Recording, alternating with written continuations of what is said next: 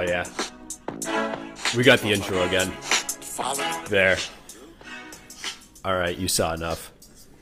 Hey, you might be seeing something new too. We're going professional. Here we go. Check out that mic.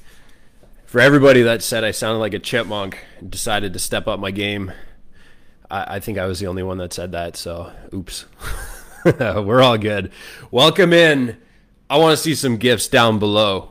What have you been craving lately? I want to see gifts. Give me some gifts. I need to know what you've been craving lately. Don't hide it. You can't hide from it. Well, this has been a good week so far. Let's go through some huge shout outs. We got some big news. There's a lot of progress. Specifically, I want to thank everybody that's in the 5-day challenge. We're officially, it's like the mid hump day, middle of the hump day. We're halfway through it. So big shout out to Trevor, Hallam, Marcio, Chris, who we got, Michael, Jonathan, Kareem, BMAC, Simana, Louise. If I missed your name, post in the comments, say, hey, I forgot you.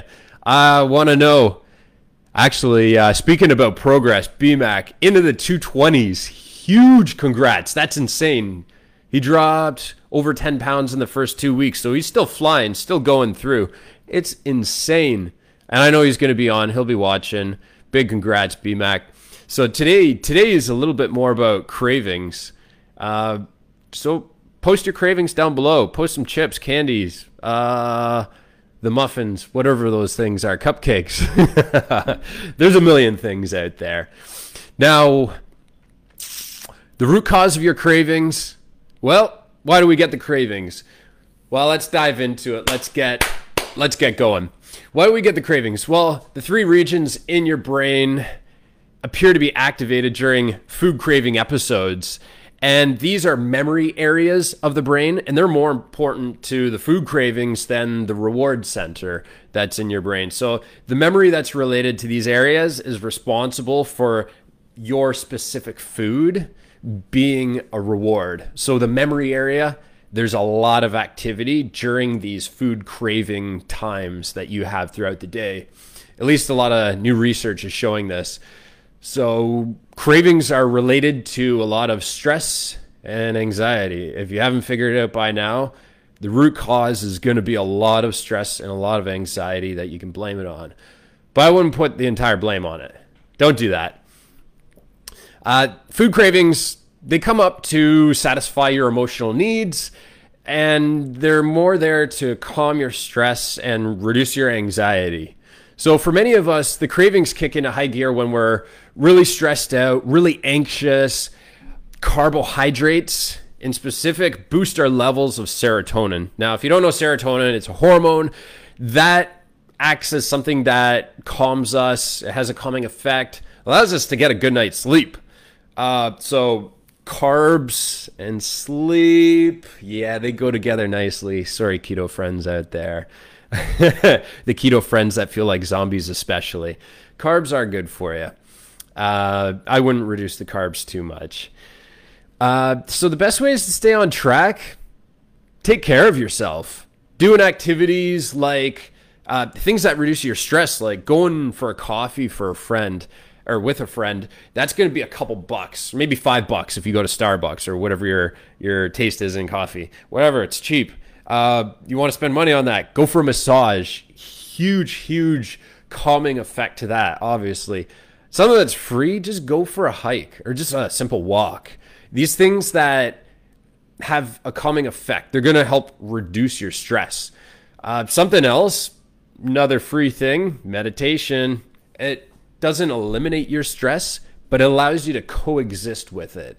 So it helps you recognize your stress and manage your actions relating to it. So a lot of people think of meditation as something that's going to eliminate your stress. Most people think they need to eliminate your stress. But that's a battle you're never going to win. That is completely a losing battle. You're never going to eliminate stress. You can only manage it. So you want to manage it to the best of your ability. Now, let's think of an example. A high stress time that we can all relate to, at least for most people. most people on the regular work week. There's a 12-hour window in the work week or in the week that's actually your time off, but it's the most stressful. So think about 9 p.m. on Sunday to 9 a.m. on Monday. Think about those 12 hours. That can be really high stress because we're winding down from our unwind from the week, and we're gearing up for the week to come. Now, that's a terrible way to start the week. Thinking about the high stress moments, thinking about getting back to work, getting everything back to where, we're back to work. If we haven't given in to stress by Friday of that week after a stressful week, then at that point, we're ready to unleash our habits. We're ready to have our coping mechanisms just kick into high gear and start doing the things that are going to go against what we're trying to accomplish. So if we haven't addressed those things, if we haven't addressed the coping mechanisms, then we're going to act and we're going to react in ways that completely screw over our progress. We need to deal with our coping mechanisms. So when we screw up our progress, what do? What do you do when you've completely screwed up your progress? You need to learn how to get back on track and know how to move on from the things you've done that might have screwed up your progress. And this is so much easier said than done. You know what I mean? It's just a very difficult thing for a lot of people. There's no magic pill for making yourself better at this. It's something that needs to be worked on. And you're not going to make this all of a sudden better in a day, in a week, in a month. It takes some work on that. So to be able to move on, one of my recommendations is just keep note of what threw you off track. Really keep note of those things. What food were you absolutely craving to make yourself feel better? There's substitutes for those kinds of foods. Whatever you're craving, you can substitute it with something else. And it's going to be something similar to that food. If you're craving something sweet, then your cure is not going to be something salty. Most likely not. You're going to have to find something that's sweet to cure that sweet flavor. Yeah. So find something sweet to cure that sweet craving you have.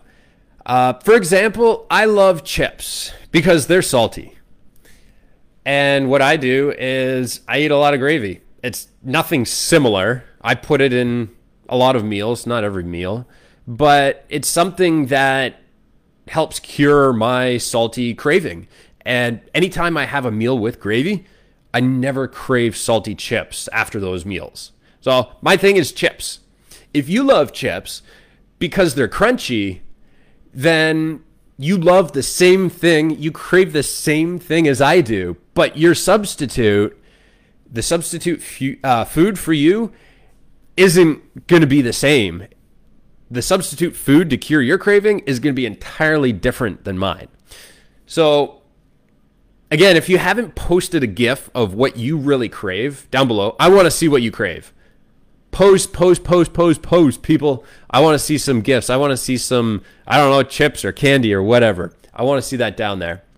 So take a good look at it. If you haven't posted a GIF yet, take a good look at it and figure out what's going to be a good substitute for it. The substitute food, we can all agree it's not going to be the same. It's not going to give us that high, but it's not going to give us that crashing low that we feel after when we realize, I overdid it. I screwed up my progress. Things are not going well now. The mental game associated with that is going to be less crushing to you. So once you find these substitute foods and integrate it into your diet, if you're trying to lose body fat, then that's where the progress is really going to happen. We have these coping mechanisms. Cravings are just one of those things we always have to deal with.